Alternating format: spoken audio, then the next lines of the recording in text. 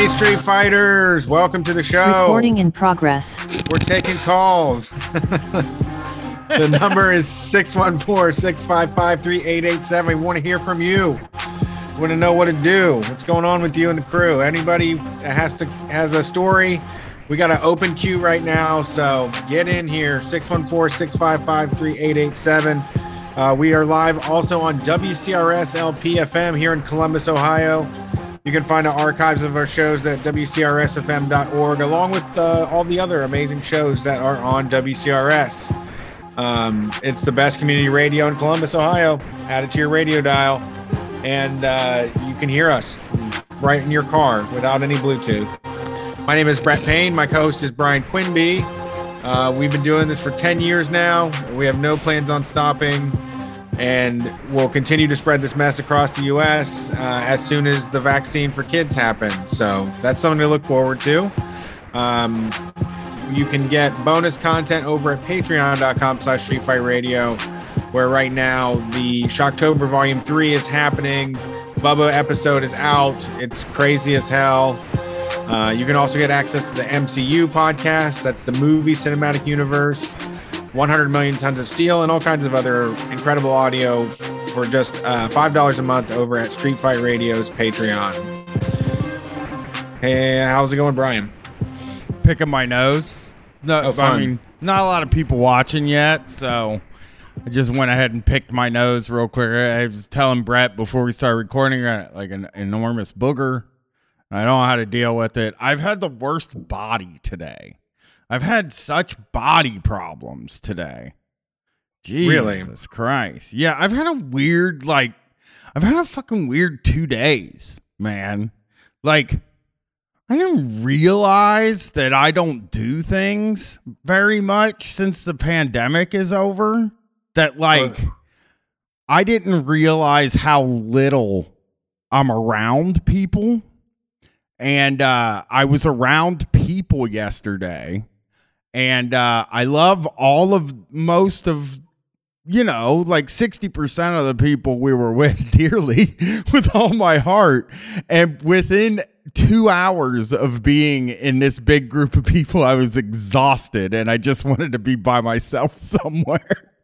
And I'm like kind of starting to worry about myself. I think, what you said at the beginning of the show about like, once Charlotte can get the vaccine, I think that's what's going to break me of like sort of this antisocial streak that I've developed, because like I really haven't hung out with anybody but my wife and my daughter for like even for the past like 3 or 4 months. It's just basically been that we haven't been out to eat. We don't like do anything. And it's just, I'm like so exhausted whenever I'm around a bunch of people. So I'm kind of hoping once, Charlotte gets a vaccine, we get shows booked or make up the shows we canceled. And, it kind of, that'll immerse me in people.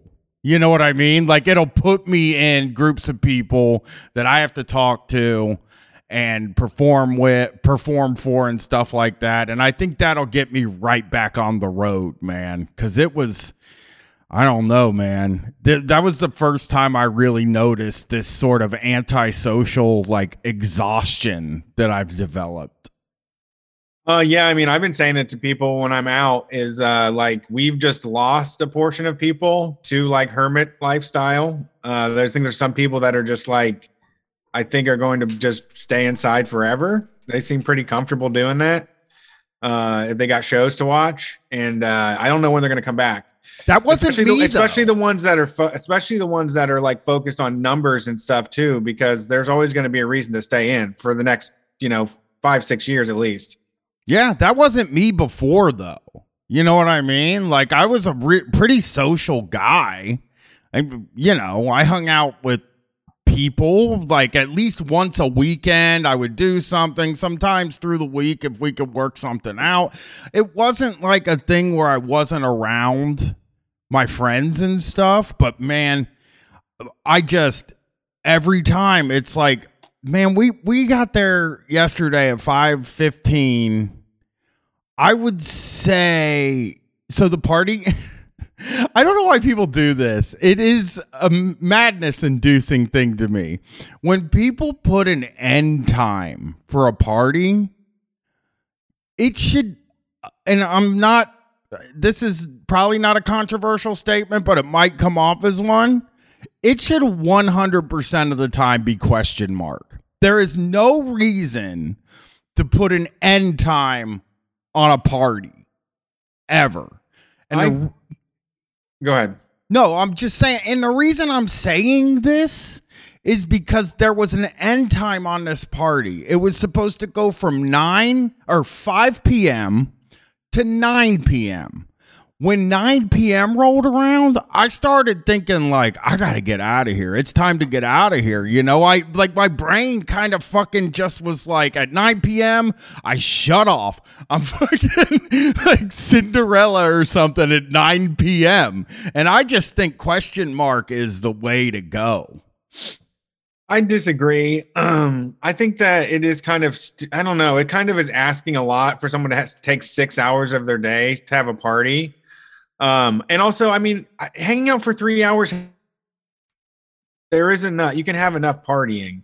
And if it's a hard out, if like they do say like, hey, everybody has to leave, I'm fine with it.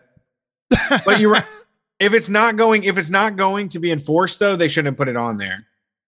Yeah. Yeah. Cause I was just ready to fucking roll. You know what I mean? At 9 o'clock, I was just like, and when you put it on there at 9 o'clock, here's another issue with it being at 9 o'clock or that it's over. It's like, am I being rude by staying here? Like, am I annoying to the people? Like, am I overstaying my welcome?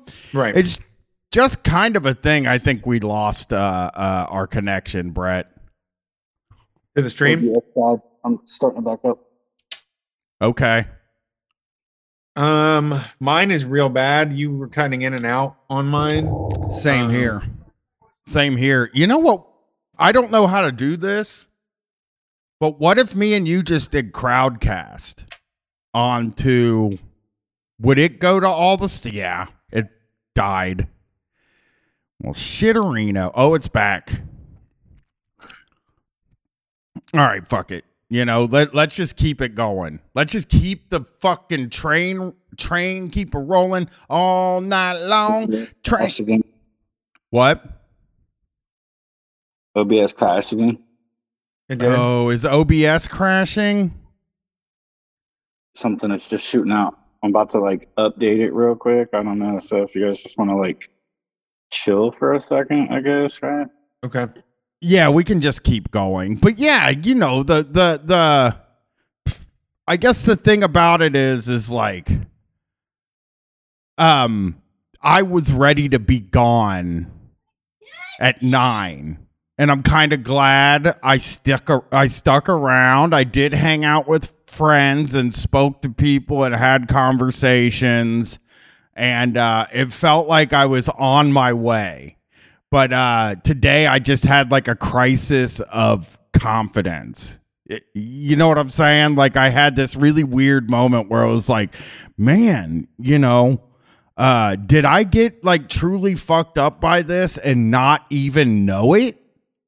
In the end, because I remember at the beginning, I kept talking like, I'm not going to let this happen to me. You know what I mean? I'm not going to let this turn me into a hermit or anything like that. And I did. I think I did let it do that. Yeah, I mean, now is not the time. I mean, there's no more outdoor shit to do coming up. I know. I'm going to work on it. My plan is to kind of try to work on it now. I didn't realize I had done it, I guess was the point. So yeah, it's easy to do. I mean, I still do it with Charlotte for the most part. Like when I'm by myself, I'm out and about. But with Charlotte, like I keep just coming to like, it's like, what? I don't want to pick something to do. I don't want to find something to do because my choices are being hindered. You know, like I can't, I don't want to go bowling because it's inside. You know, we did go to Dave and Buster's today because I've had a terrible week and it's been raining. And I was just like, had to have a win. And she doesn't like to stay for that long anyways. We were there for probably an hour, like even, you know? Yeah, that work. I mean, that probably, yeah, that's a good amount of time. That is a good amount of time. Yeah, I mean, that's what I've been doing and just kind of figuring out what rules I can make up to dip my toe out there. But I've been doing a ton of stuff and in crowds, but still like the weird person wearing masks for sure. That's us, but I don't give a fuck about that. This weather has been getting me down so bad, and I'm having a weird realization because like my relationship before my marriage was like to sit depressed. But then I also have some sort of like clinical or like biological depression, Mm-hmm. And so like in my relationship, it just felt like every day was persevering because there was just like nothing really that was making me happy or to look forward to, or like I just felt like everything was shit all the time and there was no way to get out of the shit. But now that I'm like been doing things and been hanging out with people that like me and care for me for who I am and I get along with really well, and I've just been so like over the moon and excited. And on Friday night, I was going to go to a Halloween skate party, and it was like we were going to go to the pumpkin show the day before, and it rained. And I woke up and it was like 59 degrees, and it wasn't going to get over 60 degrees all day. And I was just like, I felt like I couldn't make myself happy. I couldn't feel good. Like I was just actually knew that there were so many, knew that I had, that if the weather was better, I would have been totally excited to do this thing. But I just got like punched in the gut of like, now I'm going to be trapped in wearing my stinky ass sweats that I wear for 9 days in a row. Yeah. Yeah. I mean, I got out today, but it was pouring and I had my rain gear on and then I decided to go this way that I hadn't gone in a very long time. I was like, you know what? I haven't gone this way in a long time. It seems really nice. I went up and I started to walk up this road, and I got to this road where I'm kind of far away from everything, from anything that I could go to. And I fucking sharted when I was maximum as far away from everything that I could get to. And all that was close was a porta potty, but it was in somebody's driveway. Okay. Yeah, that's not your porta potty. I know. I thought about it. I turned around and walked towards it. And I was like, I'm going to fucking go to that porta potty. And then I was like, what if I walk out and the guy's just standing there waiting for me? The guy that lives there is just standing there waiting for me as I walk out the door. Right. To tell him you sharded. Yeah. Well, I mean, I thought he might understand. I thought the person would understand it, because I was like, let's say I was 25-minute walk to any place where I could get to a public bathroom. And I was just in a real sticky situation. And I mean, not even because there weren't places with bathrooms. There was a church. And I'll bet you I could have gone in that church and told them my issue, and they probably would have let me. They have to. That's Jesus would have. Oh, for sure. That's refuge. It's called taking refuge in the bathroom, as they call it. Well, let's take some fucking calls, man. Hey, what's up? Hi, I'm through, aren't I? You can hear me, everything? I can hear you perfectly. All right, this is Zaleja, also known as Zaleja91 on your Twitch streams. Okay. Well, what's up, Valeja? Is it Valeja with a V? Zaleja, like Potiphar's wife from the Bible? I've never that one. Yeah, I missed that book. That's a chapter of the Bible I haven't been able to get to yet. But well, she's not in there. They never name her, so. Oh, of course not. Wow, it's deep cuts from the Bible. Yeah, I know. No women in the Bible with names. Can't have that. But in Islamic jurisprudence, she gets the name Zaleja, and she has a ridiculous story. So I was like, that's the name for me. She buys a prophet who's a slave in a market in Egypt and shows him off, and there are knives and blood and oranges. But that's a story for a different day. Okay. Honestly, better than probably better than Murder X Brian, which is a name that like I just kind of got forced into at that point. The X is silent. I like the X in a way. I think Murder X Brian more. Yeah, I think it feels kind of hip in a way, like with the X. I think X's are really on fire over the past few years. They've been having a moment. Like a collab between Murder and Brian. Yeah. So that's why I added the X. It was going to be either that or Murder Brian 666. And when I started thinking about it, I was like, everybody will make fun of me for the 666. I don't want to deal with that. So I went with the X. Think it's pretty cool. So what's up, Zaleha? See, I got it right. Zaleha, but it's okay. I know that like white people don't have a H in their alphabet, so no, for sure we don't. I'll forgive you a little. Anything. I'm actually calling because I'm super pissed at a boss of mine who hasn't fucking paid me yet. And so over on Wednesday, when you talked about the woman in the story, Jane, who was like, give me my fucking money, I was like, this is an inspiration. Yeah, it's time to go Jane on him. Again. Yeah, I'm a freelancer, so like, I'm not even like a real employee. Can I say that Jane, again, I just want to say Jane was brave. You know what I'm saying? Like there's no bullshit here on Jane. I'm not like throwing shade at Jane. I think what struck me about that story more than anything was that Jane didn't flip out. Like that Jane had the patience of a saint or what. I don't know what that means, but Jane, yes, she was capable of great violence and showed restraint. Yes. And then the boss is like, can you believe this motherfucker? Like this guy that's writing in, and it's a guy. I will never believe that was a woman that wrote that letter. That Me was too. a man. It read like one of those fake male short stories with like, I'm a woman who's a boss. I was like, what? No, you're not. Yeah. I mean, a lot of those Ask a Manager things you'll get like me and Brett 2 weeks ago had one where a guy was just like, this woman keeps changing her clothes during lunch. What am I supposed to do about it? And it's like, I mean, who cares? Fucking nothing. That's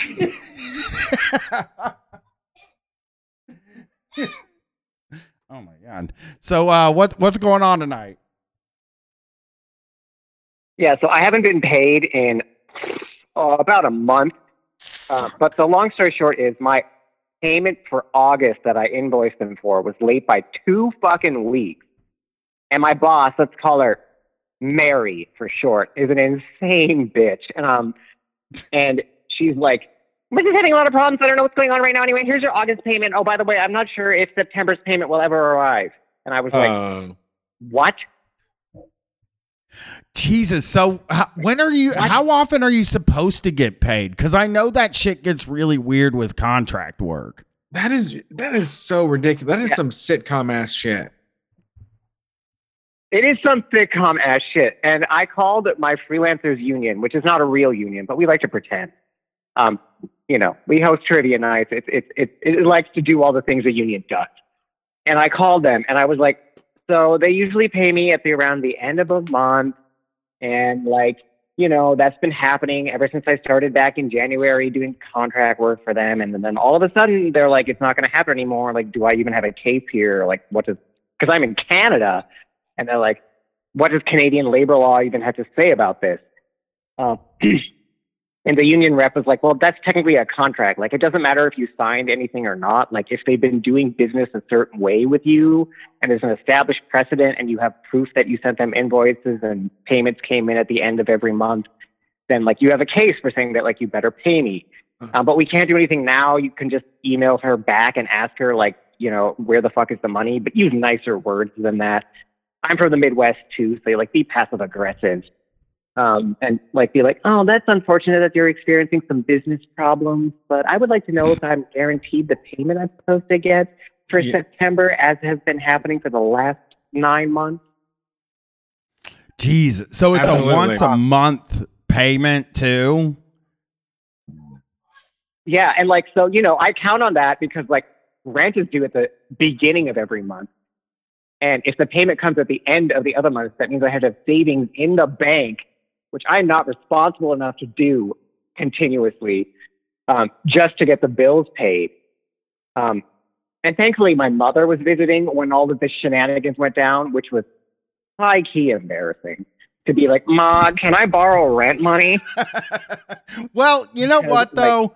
If I had to ask my parents, the parents that could afford it would tell me to eat shit, and the other parent that would give it to me has probably $30 in her bank account and would say, "Hey, Brian, can I borrow $40?" as soon as she gave me the rent. Oh, no.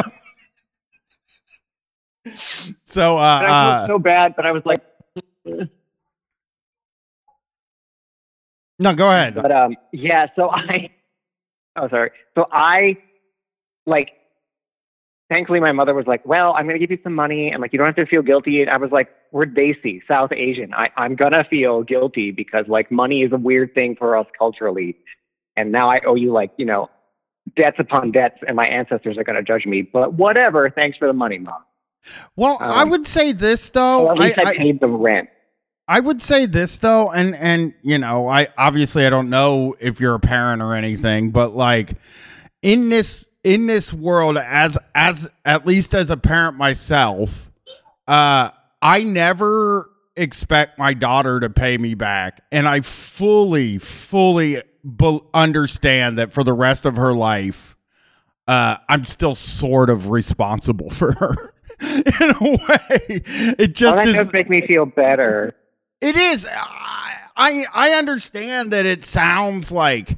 I understand what it sounds like if you don't have kids, and believe me, like I didn't understand this before I had my daughter, but like I think for the rest of my life, every time I move to a new apartment, I will have a bedroom for my daughter, and I don't care if she's 45. She's always welcome to come and crash at my house. And if she needs money, I will move heaven and earth to make sure that she gets the money. And I don't know that I would ever expect it to be paid back because like back when I would get in trouble with my parents back in the day, I would go in my room and I would fucking sulk. And all I would say to myself the whole time is, I wish I was never born, or I didn't ask to be born. You made this decision for me. And like now, I fully, as I'm older now and I have my own daughter and she's 17, I'm like, I made the decision for her. She did not make the decision to be born, so I feel a sort of responsibility, and I care for her so much that I wouldn't feel guilt over borrowing money from a parent, unless you're like borrowing the money that parent was using to like live, so that parent couldn't pay rent. I wouldn't feel any guilt around that, and you got fucked. You got totally 100% fucked. If your payment is supposed to come every month and you don't get paid, but you have been paid previously, you should. There's nothing you can do. You are in a really shit position. Are you still working for them? Oh God, no! I ditched that. I'm back to interviewing for full-time jobs again, even though they like make me want to jump out of a window. The story doesn't end there though, because it gets more insanely sitcom-y, so stay tuned. But yeah, that does make me feel better. I mean, there are like weird cultural expectations around money when you're Desi, where it's like on the one hand, like your parents are like, obviously my mother and father will always take care of me. Like they made that very clear, even though I'm like gay and weird and trans. It's a whole thing.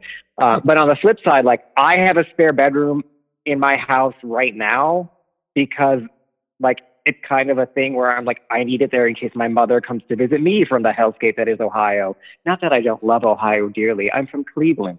It's just that, you know, one has to escape. I'm now in Vancouver, which is the West Coast is a weird place. So like, I don't understand all the labor laws either here. In Ohio, I probably could have like built up a case of some sort because I know like what they do with independent contractors there. It's like different in British Columbia, Canada, and I'm on a work permit, and I don't want to like rock the boat because I want to get that sweet, sweet green card or whatever the Canadians call it. So I sent my boss a very passive aggressive email where I was like, "Hi, Mary. Thanks so much for sending me the payment in August. I'm sorry that you're having business difficulties. But can you explain by what you mean by September's payment is not guaranteed? As far as I know, I did all the work assigned to me in September, and I invoiced you for $3,000. Can you just let me know if I will, in fact, get paid by the end of October? Regards." And I sent off the email. And this bitch made me so mad that I went to go dig up dirt on her. So I was like, so I went and like Googled her and like Googled the company, and I was like, oh, she's like the co-founder of this like SEO media empire thing. And I was like, oh, okay. So she's the co-founder. She probably knows what's going on with the company. Like, obviously she can tell me if I get paid or not. So what's this like wishy-washy? We might not be able to, like, you're not like a middle management. Like, you're a co-founder. You should know where the money is. Yeah, it's also he gets back to me in like another few days. The tactic of just slipping it right in and Sorry, like this tactic of just throwing it in there in like a whirlwind sentence is just like so fucking disrespectful. Yeah, she is insane. And she actually told me to lie to clients when I worked for her, which was my first inkling to be like, I'm going to ditch at the end of September. Like, I don't want to fucking lie to my clients. That's just weird. Dude, can I say this? Can I say I just read something about this? One of our advice, one of the advice columns I keep tabs on. Oh no, it was in the New York Times. Somebody was asking if it's okay, if they should be worried that their boss pretends to be her own secretary when people from other companies call, and then also says like, I'll have to get it over to the accounts receivable department, but there isn't one. And her boss is also the accounts receivable department. And I was like, I don't know if that's like ethically wrong, but I know it would be a pretty big red flag to me. Yeah, I mean, it's a smart business move, but not a good employment environment. Yeah. Also, like, I was in a Slack chat and one of the male upper management called a woman the C word. Oh my God. Like, while she was on it, or just like somebody that wasn't in the conversation? This was like a private message between me and like a graphic designer or something. And I was like, oh, who is this like person who's emailing me? Should I know who this is? She seems really upset about something we did. And he's like, oh, she's such a, and then, like drops in the slur. And I'm like, what? That is the fucking craziest thing I've ever heard happen. I mean, okay, when I was at the cable company, my manager came up to me one time and he told me like an old street joke, racist joke. And it was like truly fucking shocking to me that he, first of all, told me again a street joke that I had heard 700,000 times, but also that he told me a straight up racist joke. And because he had found out that I was interested in doing comedy is why he did it. But yeah, it was like, it was a moment where it was like one of those like super shocking things where you're like talking to a person at work and you're like, am I supposed to like tell this person that that's like not okay? Like, right? Like, what do I do? You're the manager. Like, who do I report you to? Yeah, I don't know what the fuck to say. Like, I had no idea, and I can imagine for you it was the same way, where it's like, what the fuck? Okay, like now you have said this thing, and I mean, a guy that throws that around so much so that he throws it around at work is like, has so many problems. I was like, this whole company is fucked. I'm leaving at the end of September. Thank God I did. Yeah, it seems like and you so got in out. her crazy reply email, and she sends this line that says like, oh, company is having some problems. I haven't been paid yet either. This just happens when you're an independent contractor. And I'm just like, what do you mean you haven't been paid yet either? You're a co-founder of the company. You should know where the money is. And if there isn't enough money to fill out your paycheck, then the company has gone bankrupt. Like, what? What?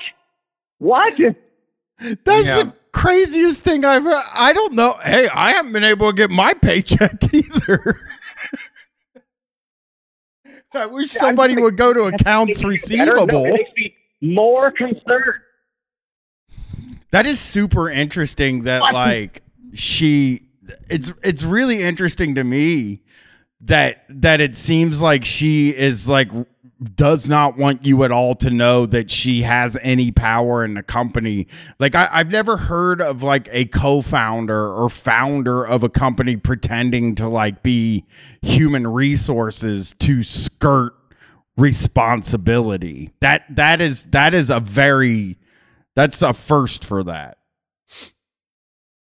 Looking back at like the interactions and the way I was told to interact with clients, it makes sense because she would like, I once said, because they wanted me to be like in management, but still be freelance, which makes no fucking sense. Also, I don't want to be management. But when they were like, quote unquote, grooming or whatever me to do that, which was hell and I hated it. They were like, I remember one of our clients asked like, oh, can we have a meeting at this time over Zoom? And I shot back to the email with like, oh, sorry, I have to go pick up a friend from the airport actually on that day. So like, I can't do it. Which is true. My family was coming. My mom was coming to visit me from Ohio. So like I had to be at the airport. I hope you can sue them. I really hope you can get them in trouble somehow. I know it probably is kind of nerve wracking because you're like, well, I don't want to call attention to myself. I'm in a different country working on a visa and all that stuff. But I hope there is some course of action that you can take in Canada. Hopefully somebody can help you out online after they hear this. Is there a Twitter or Instagram that they can find you at? Well, you actually follow me under my like porno account name already, which is at Pup Noorjahan. That's like Pup PUPNOORJAHAN.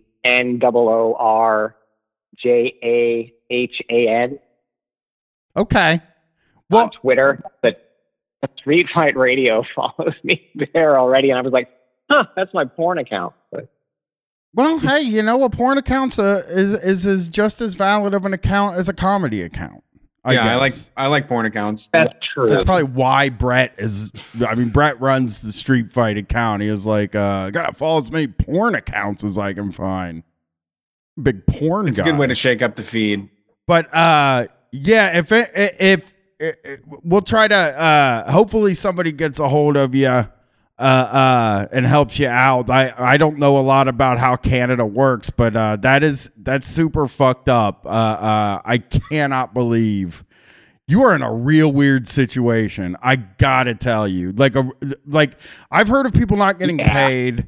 I've never heard of somebody, the co-founder pretending like they're not the co-founder in my life. I've never heard anything like that. And I've also, on the other side of that, I've also never heard somebody say that's the nature of contract labor. Sometimes you don't get paid. I've also never heard that. I was like, no, it's not. It sounds like something somebody might believe. True. Yeah, it's just like you never know in this industry. It's run and gun. 1 minute we're making money, the next we're not making any. That is totally something. Now, like they just want to get you used to the idea of that, like you shouldn't expect a paycheck, a big one, every time. I like the phrase. This is a run and gun industry. But to put the period on the story there is that the same boss lady told me, she like immediately emails me back and is like, hey, next time you have to say you can't make it to something, just tell me you can't come, and I'll tell the client like some sort of story, because we just want to sound professional. And I was like, how is it professional to lie? That's like, an odd one. About saying, I can't go. I have to be at the airport. Like, what? I'm not saying that, like, oh, I can't go. I have to get fucked in the ass that night. Like, what? Yeah. I mean, I think the airport is a really great sort of reason to not be able to do something, too. Like, everybody understands that. It's very endearing to go pick up your mother from the airport. I don't know who would be I don't know what crazy story she could come up with that would be better. They're busy I don't know, but this is the way this woman operates. Yeah. Sounds like a wildcat. I mean, I'd like to talk to her, but I also think she sounds evil. So thanks for calling in. Very weird story. Thank you very much. Have a good night. Appreciate it. Have a great day. Weird story there, Brett. Weird one. That was a weird one. Again, in all of our time doing this call-in show, I do not think we've ever had somebody say that their boss was pretending they're not their boss. Yeah. I don't know how that works. It's interesting. I do know like what the play is there. I like the concept, though. I do like the idea of being like, phew, I don't know, man. No, upstairs is really grinding us, man. We're being worked to death. I hate these bastards. It's always, more and more and more, produce more. They're just up my ass all the time about it. You think you hate bosses. I really hate the numbnuts upstairs is always yelling at me. Sorry you didn't get paid. I'll go up and I went up there earlier today and I fucking told them, I'm like, if you don't pay our contractors, I'm going to fucking walk. And they didn't buy it. And then now we're just stuck in this situation. I thought it'd be better if I stuck around. Also very, very, very funny to say like that's the nature of contract work, because you're totally right. That is like a smooth move in that, like, if you say something like that enough times, somebody might believe that. Oh, you're just we're gonna take me to court. It'll probably cost you more than the payday. Yeah. yeah it's just a custom. That's the way things are. Let's get another call in here. Yeah. Also, you think it's the boss sucks. Imagine being the boss. I hate myself. Jeez Louise, That's a good one too. That's a good one too. I've always hated bosses. And now I am one. You think how bad I have it. Yeah. That's a perfect one. Living with the enemy. Thanks for calling Street Fight. Who are we talking to tonight? Hello. I'm Matt from South Bend. What's up, Matt? How's it going? All right. Hey, South Bend is popping. Hey, I called in because, I called in a couple of weeks ago. We talked about car crashes, and I just called in tonight because when the stream went down, I was just seeing what was going on. I was like, I'm just going to call in and see what happens, and I came in the middle of you guys talking and trying to figure it out. So it was. I got a little behind the scenes how the sausage is made at the moment. Oh, yeah. I forgot the callers can hear us. You heard us complaining. It felt like a good old street fight to me. I mean, it is. We were kind of the way I don't think there's a lot of editors or producers that listen to their show. So I hope that's not just specific to Street Fight. It very possibly could be, because on the other shows I do actually they do listen to the show.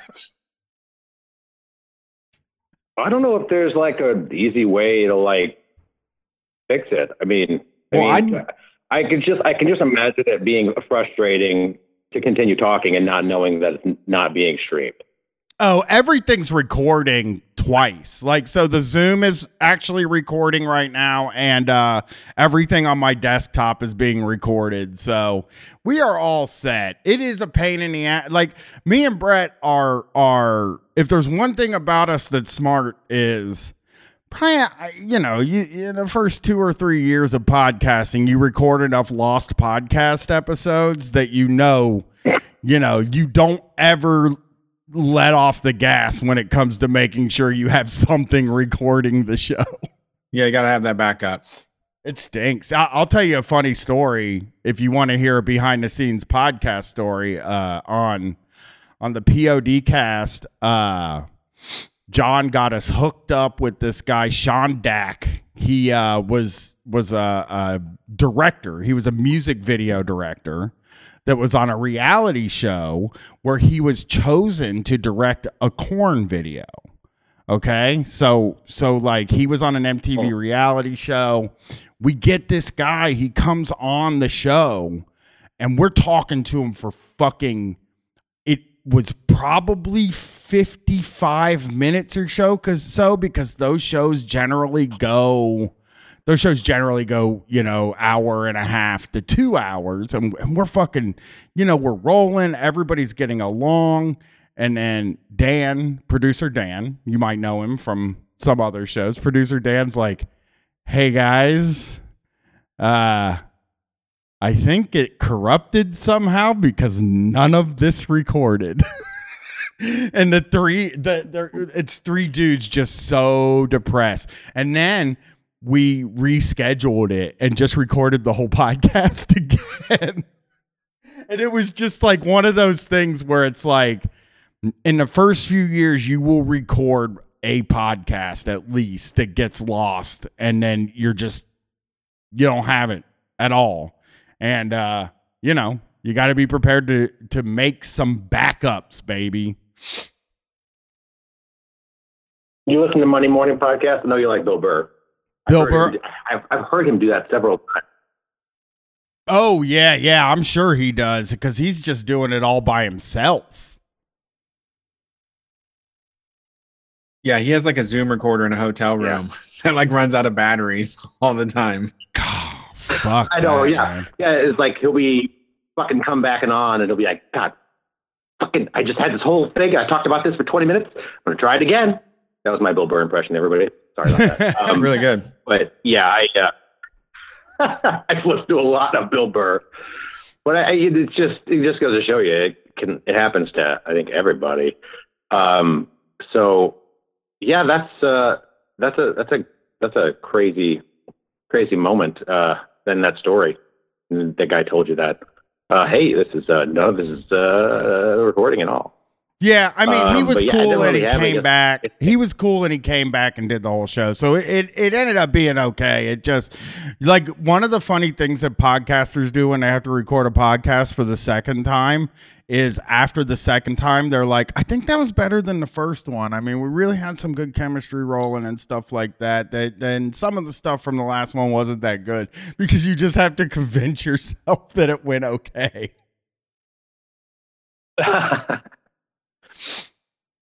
It is also a weird trust yourself and telling the same joke and everybody going like, like that's the first time they've heard you say that.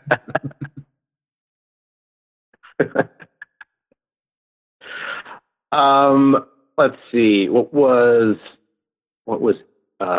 struck me? So yeah, these boss stories. Where are these boss stories coming from? I haven't taken time to look up these. Ask a Boss. There's several. There's a lot of websites where you can ask human resources or ask a boss a question, and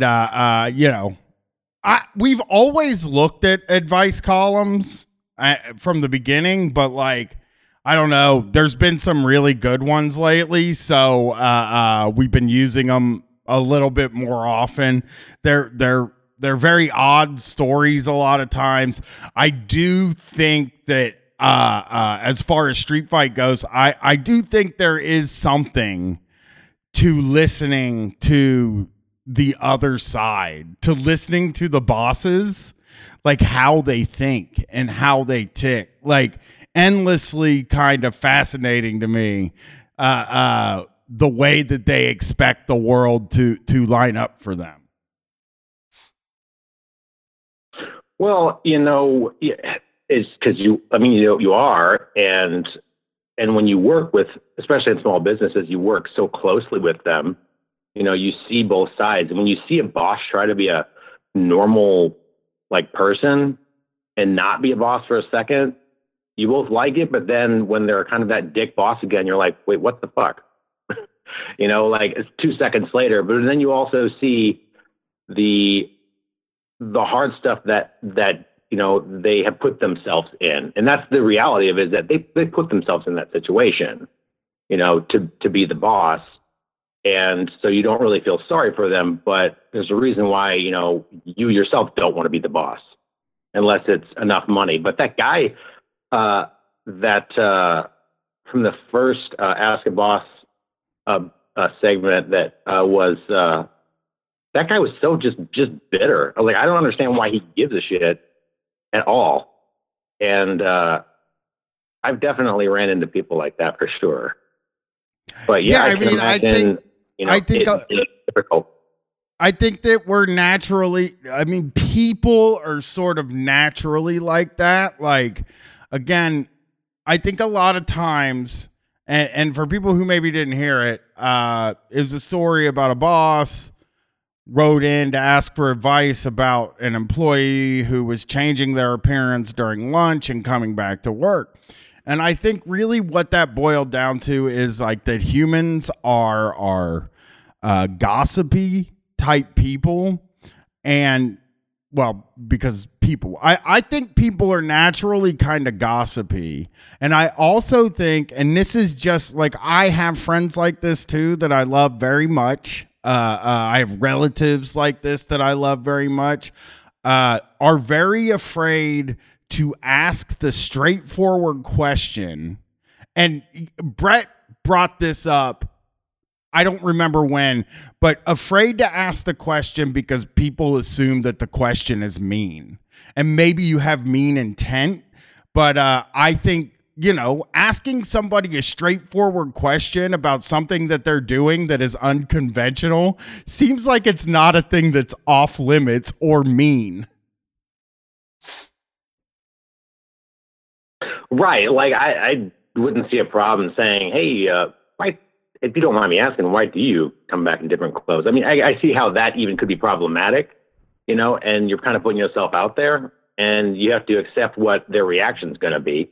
You can't really control that at all. But most people are fucking really decent, I think. I do not believe that there are that many people out there. If you brought that up to them, if you said, hey, I notice you're changing your clothes I notice you're changing your clothes on lunch and coming back and having different clothes on. I don't think there are 100 out of, or 99 out of 100 of them would love it if you ask them a question. They're obviously doing something that they're passionate about or that they know that people wonder about. And I think what happens a lot of times, and this is even outside of the workplace, is that gossip turns into a thing that then makes everything seem sort of mean-spirited on the outside. You're talking shit about people behind their back, but so then in your mind, you're because I think that's what happened with this particular case, is that the guy had been talking shit about this woman with his friends and probably with some of his colleagues over time. And then he had built this thing up in his head where he couldn't ask the question. And I think a lot of people are like that. Right. We're, instead of being direct, initially talking shit. Yeah, I'm guilty. Everybody it's only recently that I just went on to it, Yeah, no, everybody it just goes is. so much better when you talk to them. Yeah. I had a problem with this guy at work recently. And I was really upset. I was really upset about what this guy was doing. And it was fucking me over directly. But I talked to him about it first, just like that nice email that person wrote from the second Ask a Boss, piece. And, that was just, it was just eloquent, and it was to the point, and it was, not, out of line at all, to say, hey, please pay me the money that you owe me. And you're putting me in financial distress. I just went to this guy and I was like, hey, you're kind of taking my money by doing this, and that's a problem for me. So you got to stop doing that. Okay. And then by me doing that, it went way better when I went to, my bosses about it, when he didn't stop doing it. Yeah. Yeah. So that way he wasn't surprised. He wasn't, holy shit, I didn't know. No, motherfucker, I already talked to you about that. So yeah. Well, it's hard though. It really is. I mean, it took me a long time to get to that point. Yeah. Confrontation's fucking tough. I think I've been pretty open about my terrible fear of confrontation, and I don't think I'm the only person. I think I'm like in the majority of people. I believe that I personally, Brian, am in the majority of people. So, but I always believe that, and then it turns out I'm a fucking crazy person. At least you know. well, I learned that from you, motherfucker. It's the kind of funny having a show called Street Fight Radio where we talk about confrontation probably and how hard it is the most. I agree. Brett is confrontational though. Brett doesn't mind it. But I did it. I actually, my whole growing up was confrontational. Like I was terrified of going anywhere with my parents because they would start a fight with everybody, and like they would argue every single point. And it actually made me very much afraid of confrontation for a big part of my like adult life.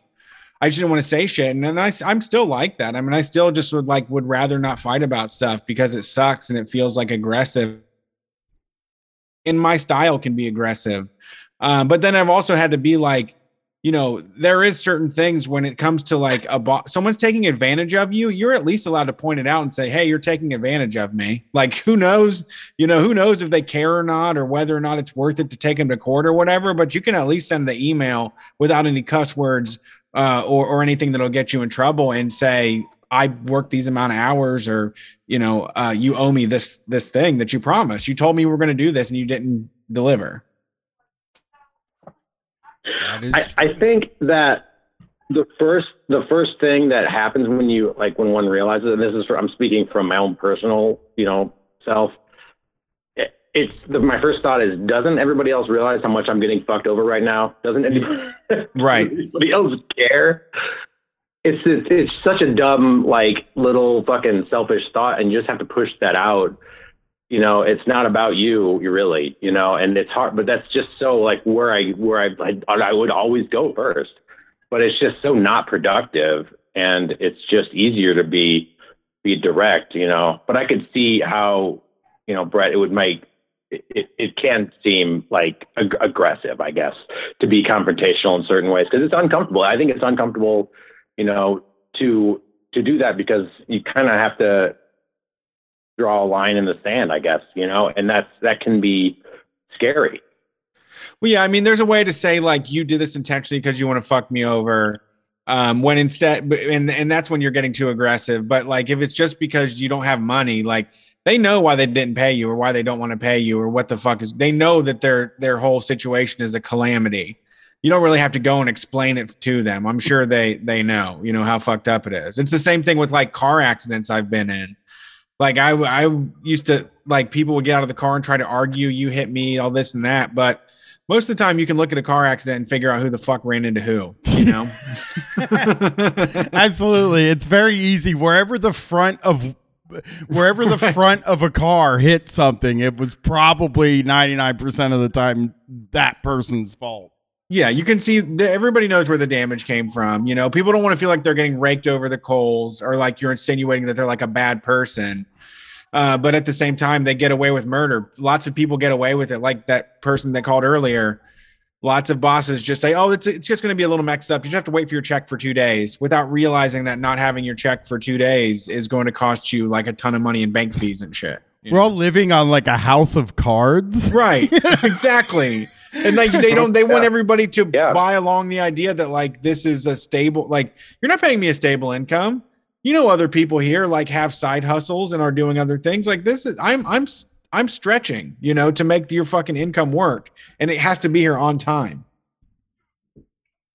Yeah, like, hey, like, I mean, it's weird to go to your boss and say, hey, can you go rob Peter so you can pay me, Paul? You know, like we're all living like this, but I'm going to need you. I need to get paid, you know? And it is weird to look at your boss, like to realize the place where you work is also going paycheck to paycheck. And I think this pandemic was just like, we all knew it, but man, it really wilded people out. Just like, you know, fucking Cheesecake Factory go down like 2 weeks in. Or whatever it was. Right. That's true. Yeah, I don't even ever think about that. Yeah. Yeah. Well, thanks for calling in, buddy. Yeah, man. Good. Appreciate the convo. You guys have a great show. Yeah. Sorry, my audio is so up and down. I'm really trying to pay attention, but it's like so in and out. Like I'm just, as soon as they were hitting like the main beats of the thing, like a huge piece of information just went totally blank in my ear. I was like, okay, I'll guess what they said. I'm kind of get context here. Well, let's soldier on here. I think we're gonna make it, Brett. I think we're gonna be able to answer all the calls and then live to fight another day. Yes, once it's not raining, maybe if I can get fiber, then I'm gonna go for it, bro. Here. Give fiber, baby. Never getting fiber here. It's so good. Thanks for calling Street Fight. Who are we talking to tonight? Oh, hey, it's Arona. Can you hear me? I can hear you. Did you say Arona? I did say Arona. I know you. Hey, I know that person. I need 1 second, Arona, with Brett here. Hey, Brett. Yes. I have the chat up on one computer screen, the Zoom up recording, Twitter up, and my other computer with wrestling playing. Katie's watching TV streaming, and Gwen is on her computer, and no internet problems. It's that fiber, baby. Fiber. Wow, that's impressive. I love fiber too, man, because like, you know, your internet works all the time, and like just a little thing is if like you eat a lot of fiber, it'll make you feel like really good inside too. So, you know, let me get out there and fucking really step out on the side of fiber in all facets of life. I put it on my list. All right. What's up, Arona? Yeah, so it's my birthday. So I figured I'd call and ask for a happy birthday shout out. Happy birthday. Happy birth. You want me to do the Marilyn Monroe happy birthday thing? Because I can do that. Happy birthday. You can if you would like. I can't. Happy birthday. Happy birthday. Yeah. Brett does the rights free one all the time. And isn't that what that one is, dude? No, that's Stevie Wonder's version. Oh, for he's the jolly good fellow. That's the rights free. Because remember, for fucking years, dude, for years, these sisters own the happy birthday song. I think they still do. Like, you have to pay to have the happy birthday song on like a show. That's not B. That belongs to all of us. You're fucking telling me. That's like saying Mary had a little never lamb. On TV. Yeah, that's why they do for he's the jolly good fellow. Oh man, that's terrible. All right. Well, the Beatles had a good one too, didn't they? They say it's your birthday. That probably costs more than happy birthday, though. Yeah, that's true. Yeah, Patty Hill made happy birthday to you. And she owns the trademark. And I don't know when it becomes fair use, but like that's why you never hear happy birthday to you on TV, which is extremely stupid. Extremely. Best case against IP, I've heard. No, it is. It's public domain now. So it was 2015, dude. Up until 2015, Happy Birthday to You was owned by somebody. And every time they played it in a movie or something like that, that person got paid money. Okay. Is Mary Had a Little Lamb fair use? Well, what's going on for the birthday? What have you been doing? Oh my God, I've had the best birthday. So the thing about me is I just turned 35, which is awesome. My sister is 7 years older, and she told me my 30s would be great, and she was correct so far. I agree. But like for my 20s, you know, I worked for fucking Democrats and like electoral politics. So having a birthday at the end of October, I would be working like 12-hour days or longer because it's right before election day. So I could never celebrate my birthday.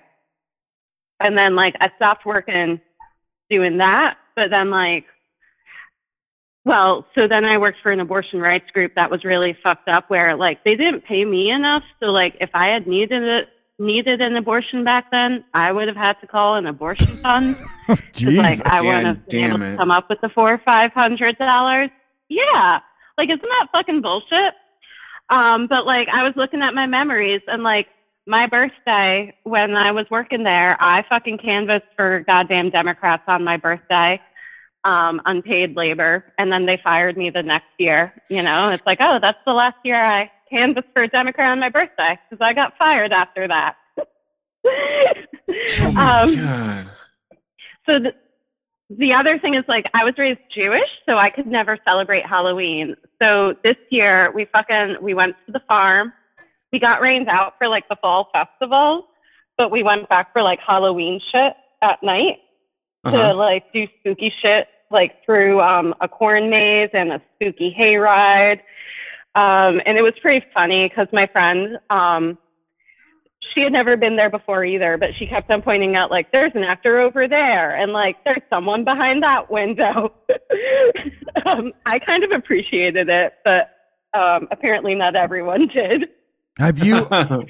So you're not. I did. So you have never like done the Well, I mean, I'm sure you've done the Halloween thing in your 35 years. Not really. Like maybe twice in high school, I volunteered at Trick or Treat Street. So I never went trick or treating. I never dressed up in costume to school. I guess I've gone to some Halloween parties, like in college. I went to one or two, maybe. And maybe, but like, yeah, in my 20s, I couldn't go to a Halloween party because that's right before election time. And then later, like, between leaving politics and now, I just like spent years being poor. Also, I always like. So I finally. The kids at school that weren't allowed to join in on the parties, at the time, I'm like, I'll just do it. You know what I mean? Like at the time, because I was a little kid and I didn't understand it. But like, you hear all these people complain about like cancel culture because they change it to the fall party or whatever. And look, if it means that people are going to be like included that would have normally been left out of the celebration, maybe the fall party's not that bad. And you can do the Halloween party at your house. That seems okay. Yeah. And like Jews, like we have our own fall festival as well. And it's fucking awesome. Like we have Rosh Hashanah, but then there's a different fall festival a couple of weeks later. And there's lots of dancing and day drinking. That's like how I learned how to drink whiskey in high school with the old men at my synagogue. So yeah, I'm kind of glad I finally got to like do a Halloween thing and be like, okay, I've experienced it. I don't think I was actually missing that much, and I'm okay. I'm at peace. I don't know. Like I thought I would be more into it than I was. I don't know. But then the other thing is we went to a local brewery yesterday and did a tour of the brewery. And like a few minutes in, I mean, the guy doing the tour just seems so tired. And then he's like, I'm sorry, guys. This is like only the third tour we've done since the pandemic. Like, I'm a little rusty. Hey, you know what, though? Being a tour guide, I'm going to be fucking totally straight up with you. And I'm a guy that makes part of his living standing on a stage in front of an audience Being a tour guide seems like the hardest one of the shit.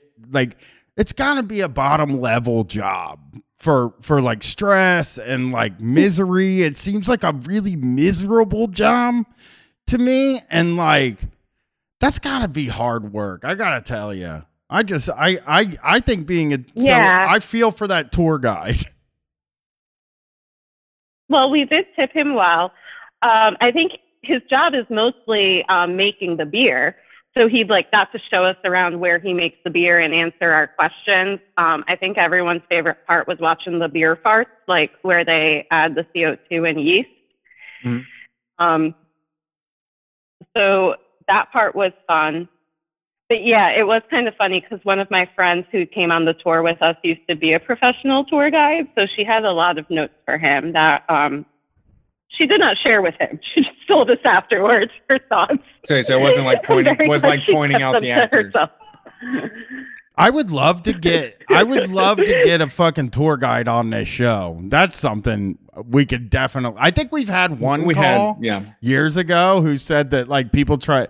They're in DC. The one that called here is in DC. Yeah, and said that so like I live. Go ahead. Oh, I was going to say, yeah, we live in Fairfax County. So, like, we've done so many different fucking tours around here. Like, we did a ghost tour in Old Town Alexandria that fucking ended in a cemetery where they talked about our Confederate boys that are buried there. And, of course, like, they have a Black Lives Matter flag up now, actually, at that cemetery. But, yeah, it feels like you throw a rock in Fairfax County or Alexandria and you hit a tour guide. They're like, you know, maybe getting their master's or PhD in U.S. history at one of the local schools around here sometimes. I mean, having to answer questions from conservatives, right? Like if you're a tour guide doing historical tour guiding, I'm sure you get questions from conservatives that is just like, it's probably an entire confrontation. That's a really good point. I hands off because like before the pandemic, when I would ride the metro into DC to work, I would see all the different types of tour groups, and it's like, oh, these look like the fucking worst people. Yeah, it seems miserable. I mean, only a lots of spooks. It's a very weird thing to sign up for a tour, I think. But hey, you know, far be it from me to say I've never signed up for one in my life. But far be it from me to say anything bad, but I do think it's weird that people sign up to be dragged around DC looking at stuff. It's better than just aimlessly walking around and checking your phone instead of being there and knowing anything about what's going on. Really? Yeah, I mean, there's interesting information. The reason that people pay money to go there is because there's actually interesting shit happening there, you know? Okay, well, I will. I believe it. I mean, you don't have to. I mean, it would be totally off brand for you to pay for a tour and enjoy it. So I can see why you wouldn't. I've never been on a tour. It seems like a weird. I'd go on a spooky tour, like those tours they take you to look for ghosts in New Orleans and shit. That makes sense to me. So, Brian, you should come to DC and hit me up and just come on my tour. It'll be the Arona tour of DC or Mount Vernon. I'm fucking in. I'm in. I'll go look at DC with you, Arona. Nice. I'll be like, here's where I shut down, you know, entrance to the inauguration on J20. Okay, I mean that's something. Different spots I've protested and been arrested at, right? That's a good spin. I guess if my husband joins, he can tell you the history portion. Yeah, I was also calling because. Oh, go ahead. No, you can go. It's cool. I was gonna say something stupid anyway. But your stupid things are hilarious. I have some amazing, ridiculous stories about bosses that, like, I had some screenshots of a chat with my boss that I was wondering if I could share because my boss spent 5 years working as a debt collector before being in his current role. Yeah. Mm. I mean, So the thing is, my boss is a narcissist.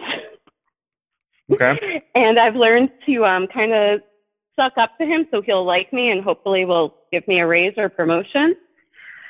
So sometimes I'll like ask him for advice that's not related to work, right? Because he needs to know that I know how to do my job, but he wants to like mentor me and like give me fatherly advice or something.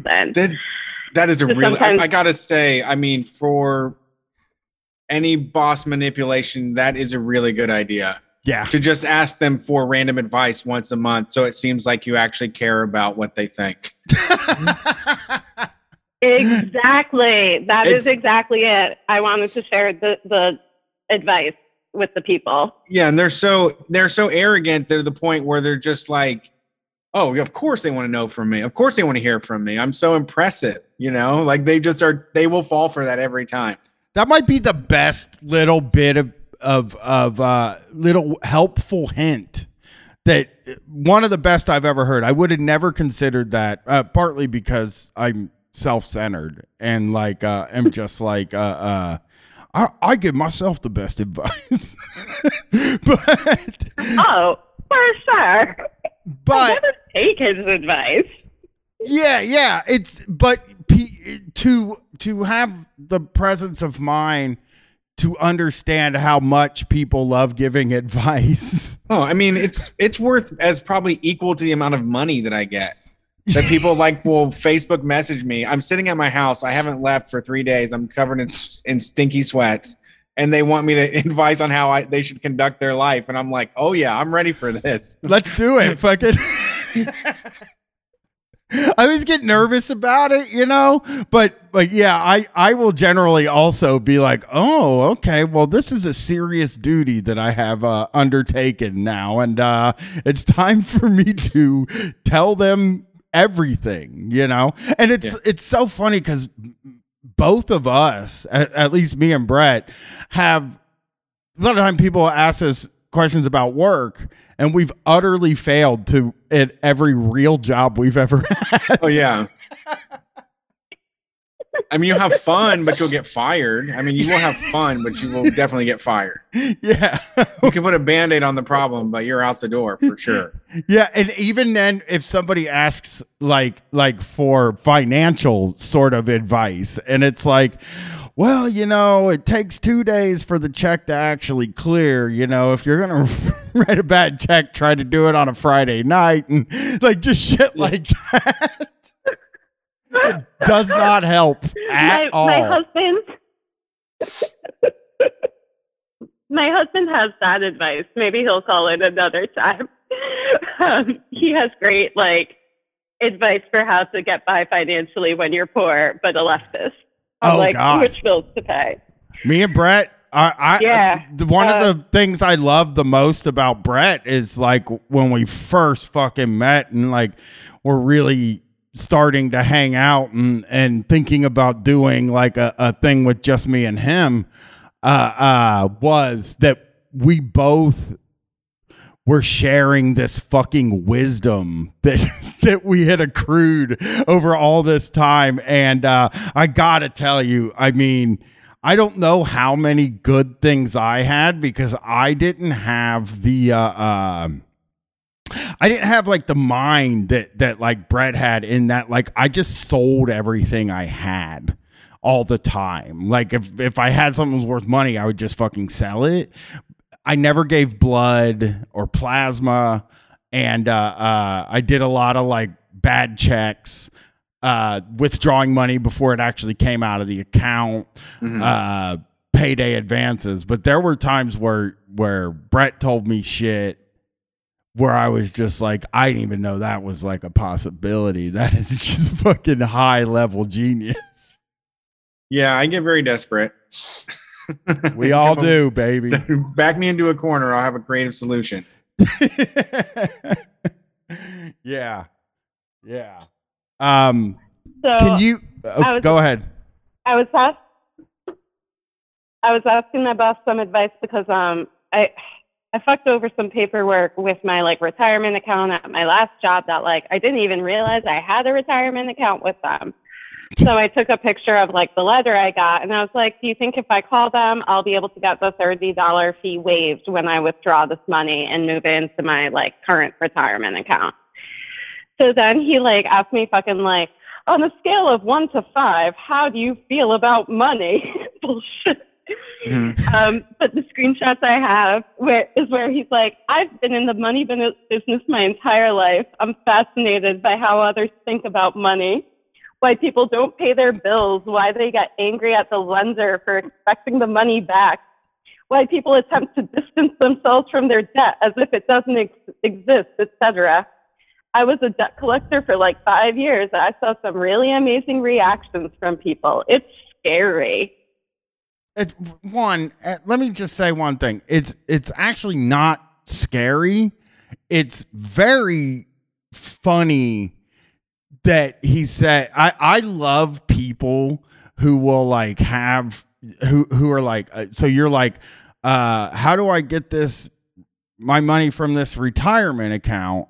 And then the guy's like, oh, I've always had a fascination with money and the way that people spend money. And then just listed some of a lot of really dumb shit. It's like when he said how people distance themselves from debt, it's like, that's called survival, and like very rich people do that too. Yeah. Like very rich people do the same fucking thing, just maybe for different shit. We're all fucking here like trying to have money. Right? It gets worse. And so much debt is also debt racks up like credit.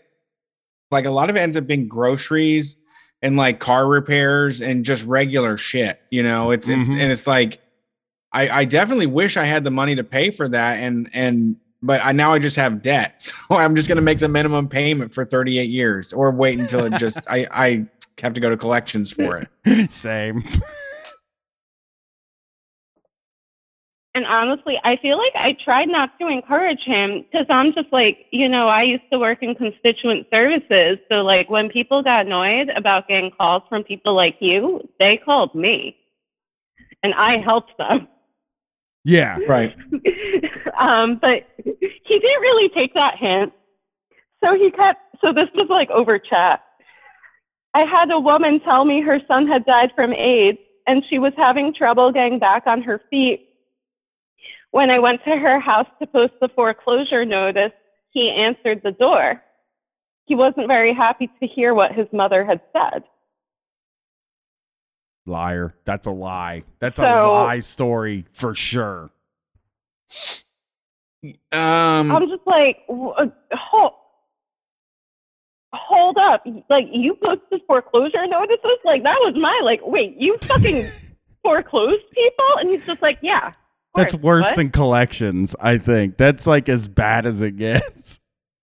Yeah, when it dragged me down when I worked in collections because everybody had really sad stories constantly.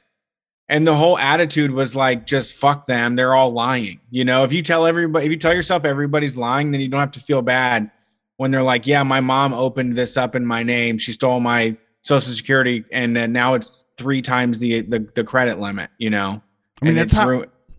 Sorry, yeah. Brett. No, that's what you just said is like that's that story from those fucking people that like say, oh, my wife works for Health and Human Services, and they say everybody's ripping off the system, and it's like you just have to say that because you're always turning people down. Yeah. Like it makes you feel better. Yeah, so I feel like that's like it's the big difference between myself and my boss. Like my grandma worked at OSHA, and the story in the family was like the OSHA office moved, but she wasn't ready to retire yet. So for the last couple of years, she took a different government job in the welfare office, like turning people down. And it kind of killed her and really hurt her soul. Yeah. And like, I would say for myself, working in constituent services, that's what radicalized me, like learning about like what the poverty line is and the bullshit it's based on, and how all these like different government services, you know, if you make a penny over it, you know, fuck you, you don't get any food stamps, you don't get any rent relief or this or that. So like,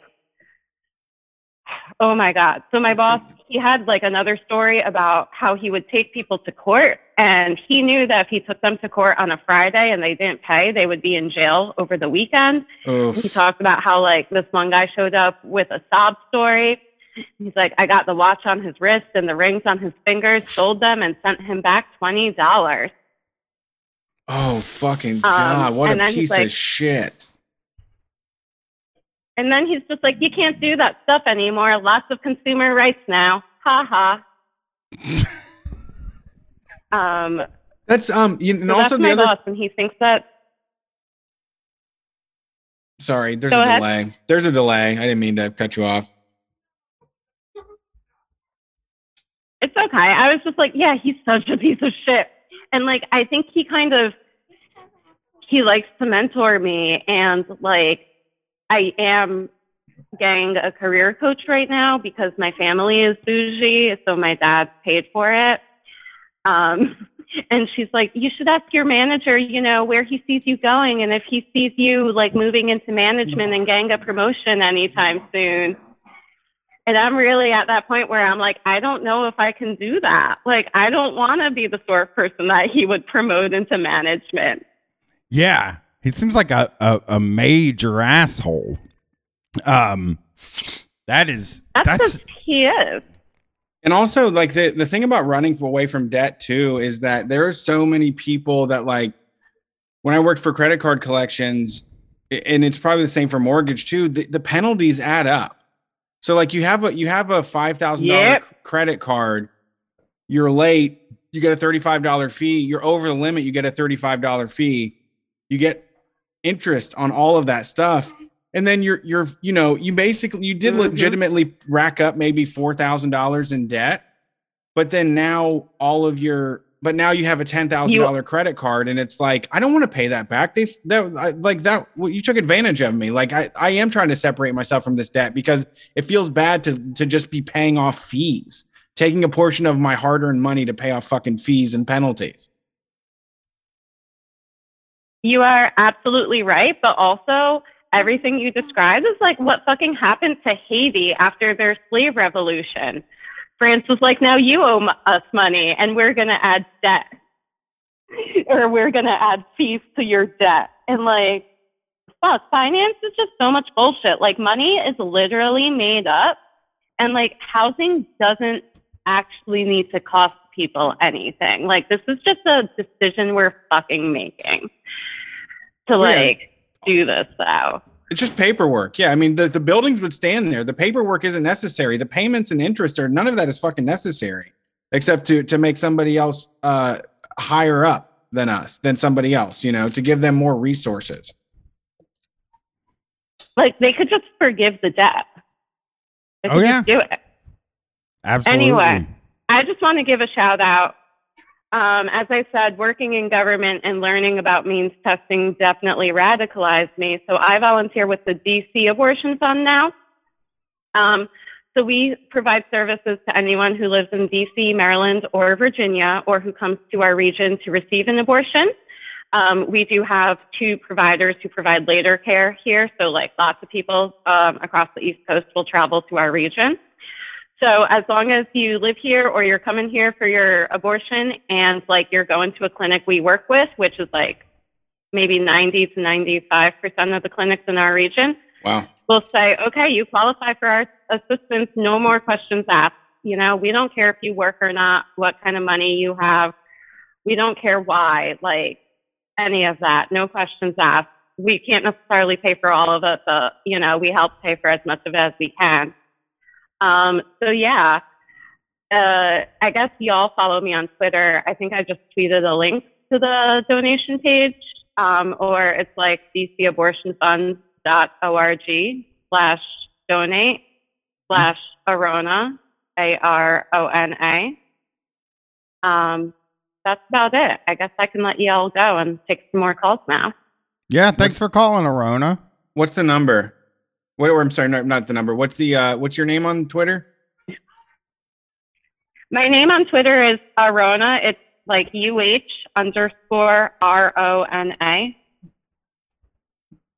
Oh, okay. Gotcha. Found it. All right. Well, thanks for calling in. We appreciate it. That's horrible to hear, but I'm glad you told us about it. Yeah, we like hearing about horrible things. Y'all should. And just remember, ask people for advice because they fucking love being asked. I will never forget that. That is a great bit of advice. Thank you for calling, Arona. Okay, thanks. It is such a good move. I mean, for manipulating anybody in your fucking life, just anybody. Like 2 weeks before, I would just, even people that I know maybe you have to lean on in the future, just like every 6 weeks, just say, hey man, I got something on my mind. You think you could help me out with it? Just help me process it. And then you can come up with simple shit. Just, you come up with obvious stuff. I mean, that, me and you talking about like the advice that we give, it's always somebody that just needs like an extra push to make the right decision, even though it's hard and it sucks, Yeah. Yeah, it is really almost always just sort of a like, hey, I know exactly what I'm supposed to do and how I should act and what I should do. And even more, the decision I'm making, if I don't make this decision, my life will be right down the fucking toilet. What do you think I should do? And then it's like, it's almost like somebody handing me a present to be like, live your dream, man. You know what? Fuck what everybody says, man. You got to do what you want to do. That feels great. It is a softball. Yeah. Thanks for calling Street Fight. Who are we talking to tonight? Hey, it's Maria from Pittsburgh. What's up, guys? Oh, hey. How's it going, Maria? Vandernista on Twitter. Hey, what's up? I wanted to call in because I wanted to tell a story about the dumbest thing that I ever got written up for. Tell us. Let's hear it. Perfect. All right. So I'm a social worker, obviously. Like I talk about it fucking all the time, but so I used to work in like a juvenile detention center, like group home, like when I was in grad school, right? And we used to have to do like groups for the kids, like therapy groups and all types of shit. And like if you've ever worked with like teenagers with like behavioral health issues, involved in the courts, they can get a little like rowdy. So it's like really hard to like keep their attention, right? Mm-hmm. So the one day I was just like, fuck it, I'm just going to have like a rap group.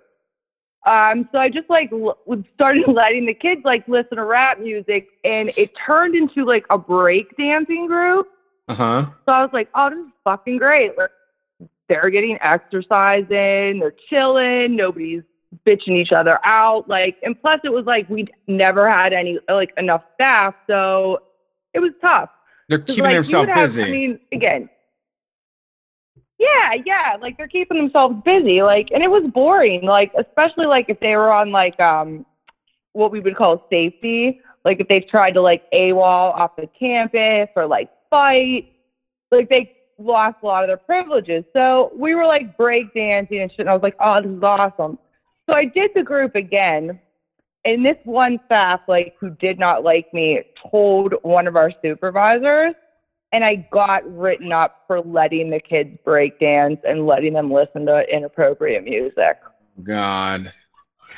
That fucking sucks. I mean, the inappropriate music, the breakdancing thing, seems unfair. Did they say it was for safety? Sort of thing where it's if they get hurt, They tried to say that it was for safety, but the thing was they acted like I had kids spinning on their heads or some shit, that it was breaking too or some shit. Like they were just like literally like dancing. Like I'd yell, like when I did it with like the girls group, I had to yell at them about like twerking. Like I'd be like, stop, this is not a teen dance club. No twerking. Like, cause that was like the time when twerking was like real big. Mhm. But yeah, they tried to say that it was for safety. And I was like, all right, whatever, fuck you. But it was like residential treatment, like it's weird because like I loved working it because of the kids, but like administration and just the way that they're run, like they're so fucked up. Like you couldn't keep staff there because one, like they didn't pay shit.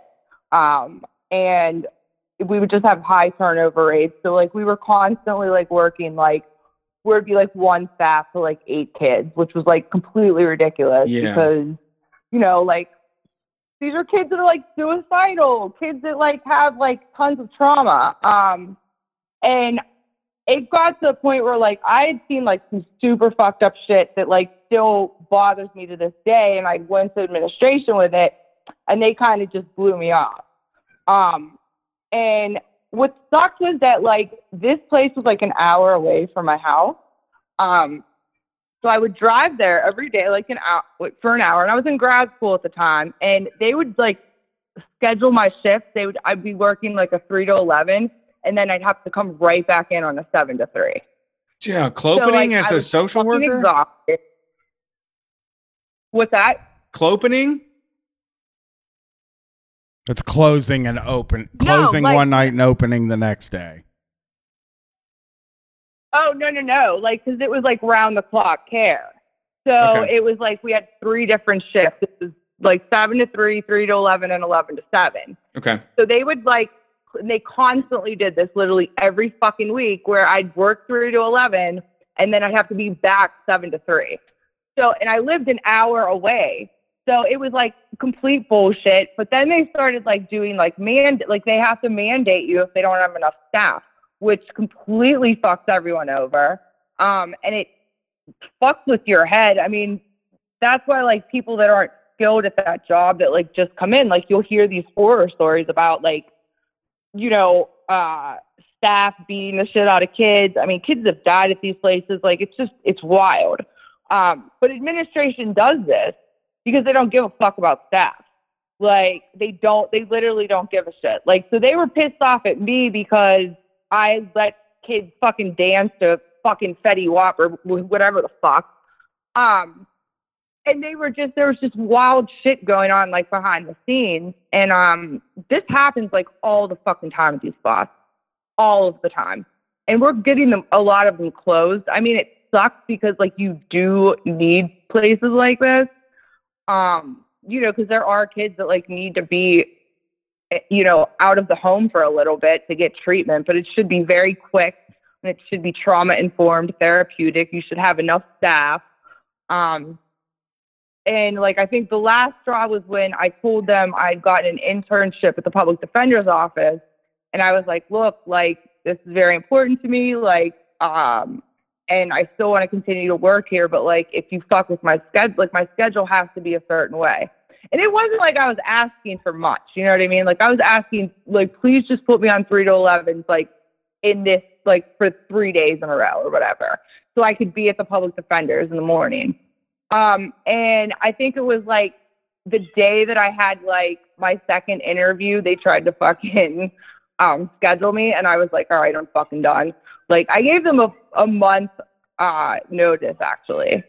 Like, and I know that like you don't have to do that. And like, I would say to anybody else, like, fuck that, dude. If you want to leave that day, leave. But like, I did it because I was worried about the kids and I didn't want them to get fucked over because I knew that like, you know, that there was not a lot of staff there. And there wasn't, you know, staff that gave a shit. Right. Yeah. I mean, that's admirable though, to keep the job. Yeah, I mean, longer than you want.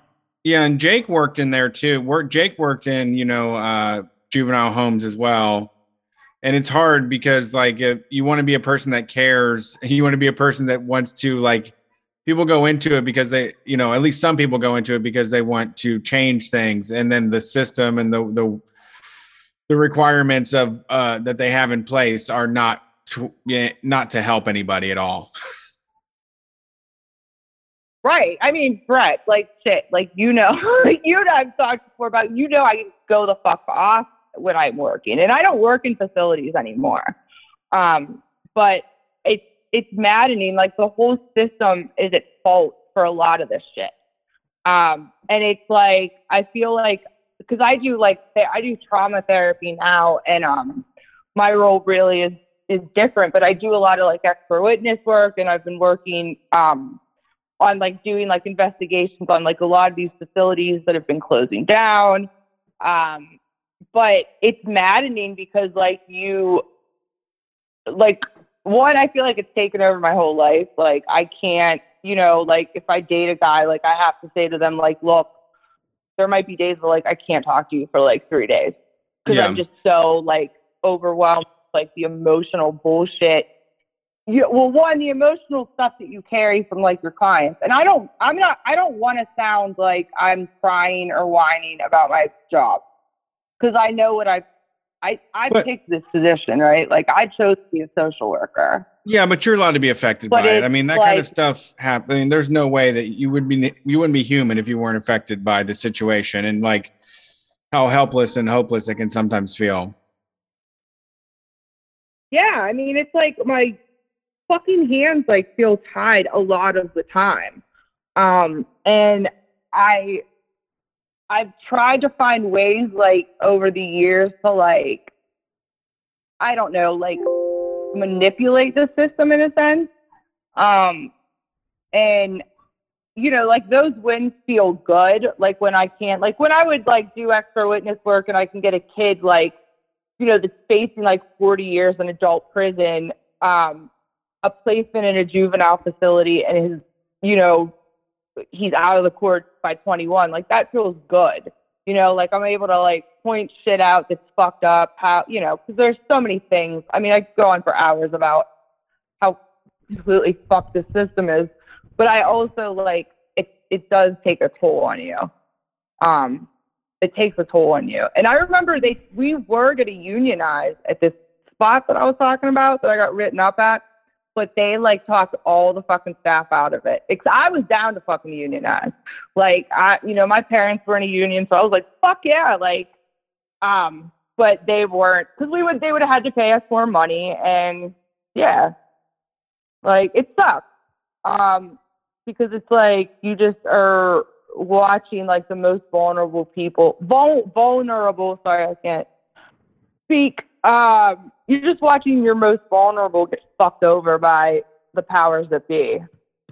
And yeah, I don't know. Yeah.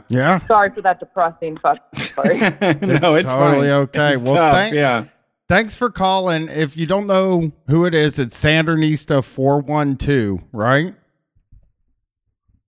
Yeah, that's Did I get that right? That's all my right. Twitter.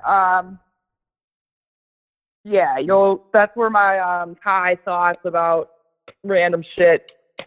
Just whatever. Yeah. Well, thanks for calling. It's good to hear from you. But it was nice seeing you guys when you came to Pittsburgh. So. Oh, it was great. Can't wait for the next show. Me neither. All right, talk to you soon. Peace. Right. Peace. All right, bye.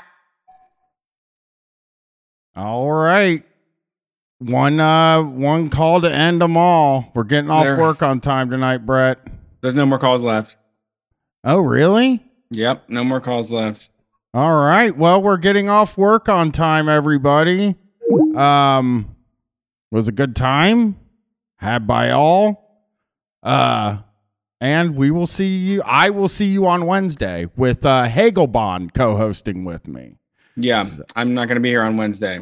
Yeah, Trevor from No Cartridge will be co-hosting with me as a book coming out, and he's like really important person in my life. So, it just he was there in a pivotal moment, right? I mean, I would say in that period where I decided to make Street Fight my thing, you and him were him and my wife were the three people that kind of got me that. So, that is all. All right. Thanks for listening to Street Fight. We All will right. see you on Wednesday night. Peace. Peace.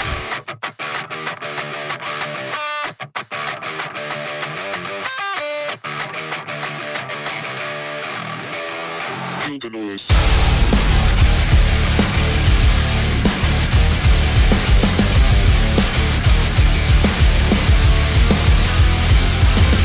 No love, no feelings. I choke on the air I'm breathing. I'm done, I'm healing.